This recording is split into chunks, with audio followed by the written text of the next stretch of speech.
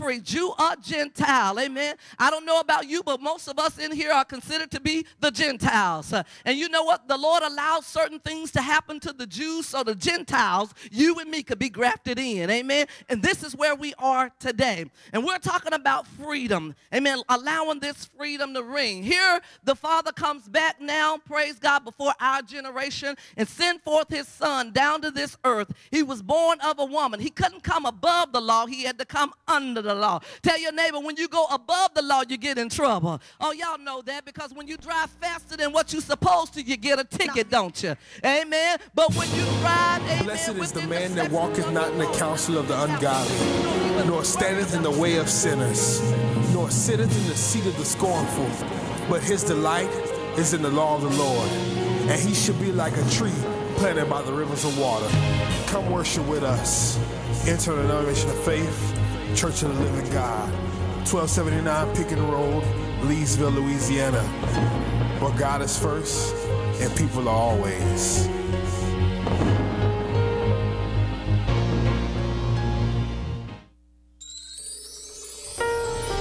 Welcome to the Living Your Destiny broadcast with Dr. John Barton, bringing you the Word of God with simplicity and revelation. Now, let's join Dr. Barton for today's message. The enemy works harder to try to bring you down from a place that God has you, because he knows if he can use the right influence, he can keep you from being transformed into that next level of glory. And he knows the right word to use. He knows the right person to use. He knows the right issue to use. He knows the right place to use to try to bring you down to a place that God wants delivered you from. Now you have new wine in old bottles. Now you have a fresh cloth on, what did the scripture say? You have a new garment on an old. The bottom line is Jesus said it just doesn't work. Because when you try to connect the new with the old will try to intoxicate or poison the new from becoming effective. And that's why God is saying in this new year, it is mandatory that you make some disconnections. Because the old will stop you from the new. The old will stop you from pursuing what God has in store for you. But how many people have come to this conference, amen, not to be entertained, but to recognize and to make a declaration? I refuse to attach myself to something that's trying to weigh me down and keep me from being who God has called me to be.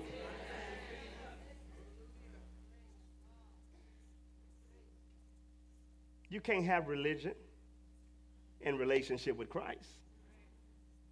You can't have Hagar and Sarah. You can't have Isaac and Ishmael. Something is going to have to go.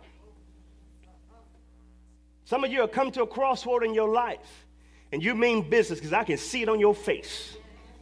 You're like, Pastor, I'm ready to make some changes in my life. I refuse to be bound another day in my life. And you have come eyeball to eyeball with Slewfoot. Some of you don't know who Slewfoot is. When I was a little boy, they taught me Slewfoot was the devil, because he don't walk straight. You get it tomorrow. Devil, one of us have to go. I choose you.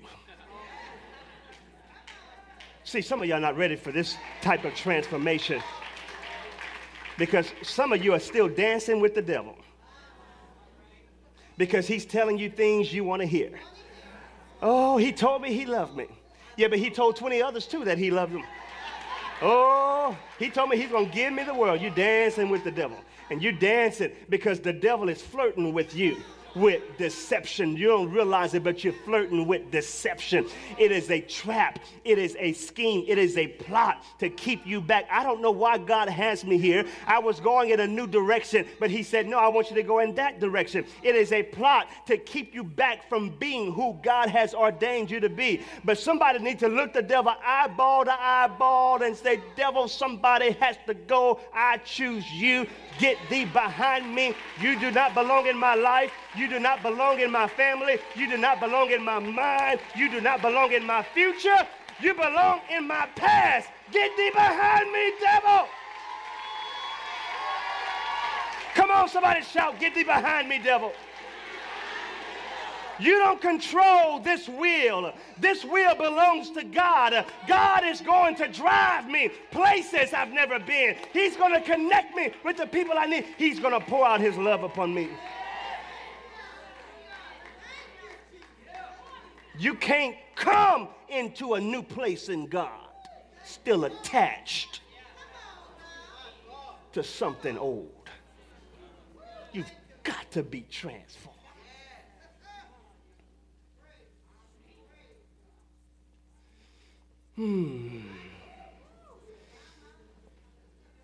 Some of you, you've been on delay too long. You've been on cruise control. You've been in the pit. You've been in the valley. You've been in your prison for too long. I wonder what would happen when you tell the devil, no, I changed my mind. I thought I was going back to that pit, but I changed my mind. I thought I was going back to that abuse, but I changed my mind. I thought I was going back to that dysfunction, but I changed my mind. I thought I was going back to that bottle, but I changed my mind. I thought I was going back to that dysfunction, but I changed my mind because I realized that my future is in God and God is in me and he has the best for me and he didn't bring me this far to let me go under.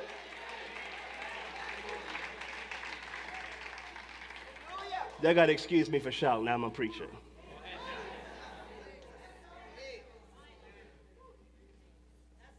You can't take new. You can't take the new and old. You can't take future and past. You can't take fresh and stale. You can't take history and destiny.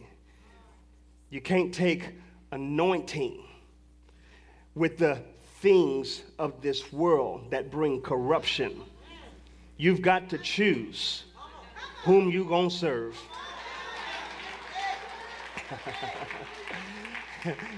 You've got, Joshua said, he gave a charge to the children of Israel.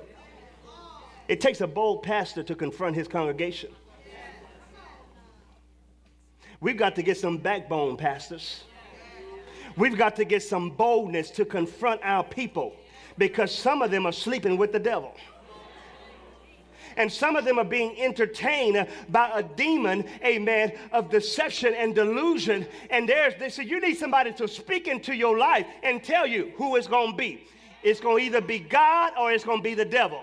It's going to either be, come on somebody, your destiny or your history. You need somebody who can be bold and get in your face and say, you know what, you're better than that. You're greater than that. God has better in store for you. But if you keep entertaining complacency, you keep entertaining people and their foolishness,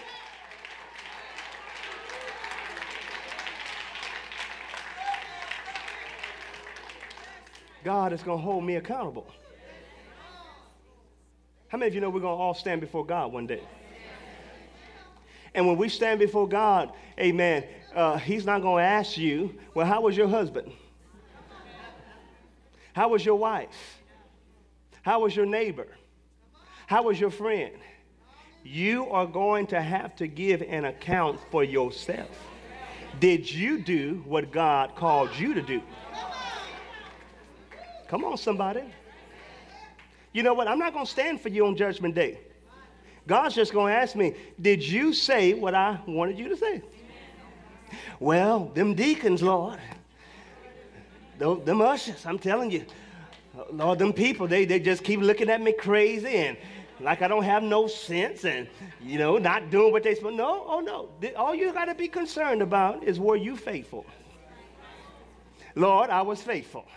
Didn't get much results over here, but that's all right. I was faithful. Because your greatest reward is not what you're going to get from a man. Your greatest reward is what you're going to get from God. Some of you, while you're trying to please the neighbor sitting next to you, amen, you're going to, see, here's the sure key to failing in 2012. I want you to write this down. Here's the number one key. This is how you're going to fail. I'm using psychology on you right now. Here's how you're going to fail. You ready? Start pleasing everybody. Start pleasing everybody. Are you happy? Are you happy? You happy? You happy with me? You happy? You happy? Okay, you happy? Yeah.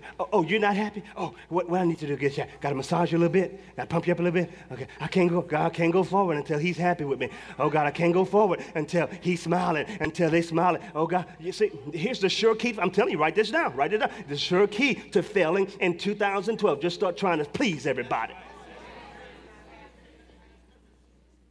You know what? I graduated from that. Because I realized after you get through pleasing one person, somebody else will get upset with you and mad with you. And then after you try to get things right with them, then somebody else going to have something. You might as well just please Jesus. You might as well just say, you know what, 2012, I'm going to please God. God, whatever you want me to do, I'm going to do it. God, whatever you tell me, Lord, I'm going to say, God, whatever you have in store for me, I believe I'll receive it. Touch your neighbor and say, this is my year for transformation. Oh, no, this is my year for transformation. Some changes have got to be made. Some changes have got to be made. Take your pen out, get you a notepad, start writing it down. Here are some things that need to get your iPad, your iPhone, your BlackBerry, whatever you call it, your Droid, or whatever you need. Get it down. This is what I'm going to change, and start taking action toward change. This is your year for change.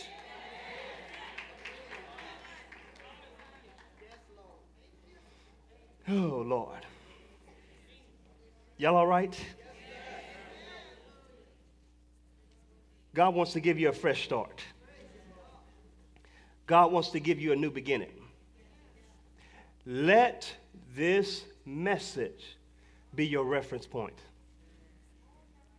Now, let me show you how to receive. Let me show you how to receive. See, a lot of you don't know how to receive because you come into a word church and no Bible, nothing to write with, nodding your head, and you don't know how to receive. You never come to class without your material. Because first of all, you need to understand whoever's preaching, you need to make sure it's in the Word.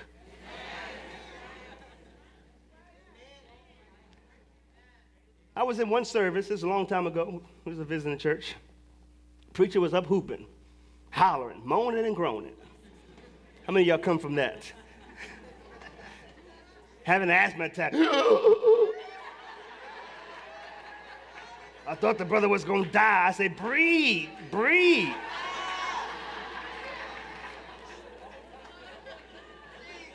And, but there are people, they like that. They like that. They come to church to be entertained. They go home, what did the preacher talk about? He talked about, I couldn't understand what he was saying, but oh, it sure sounding good.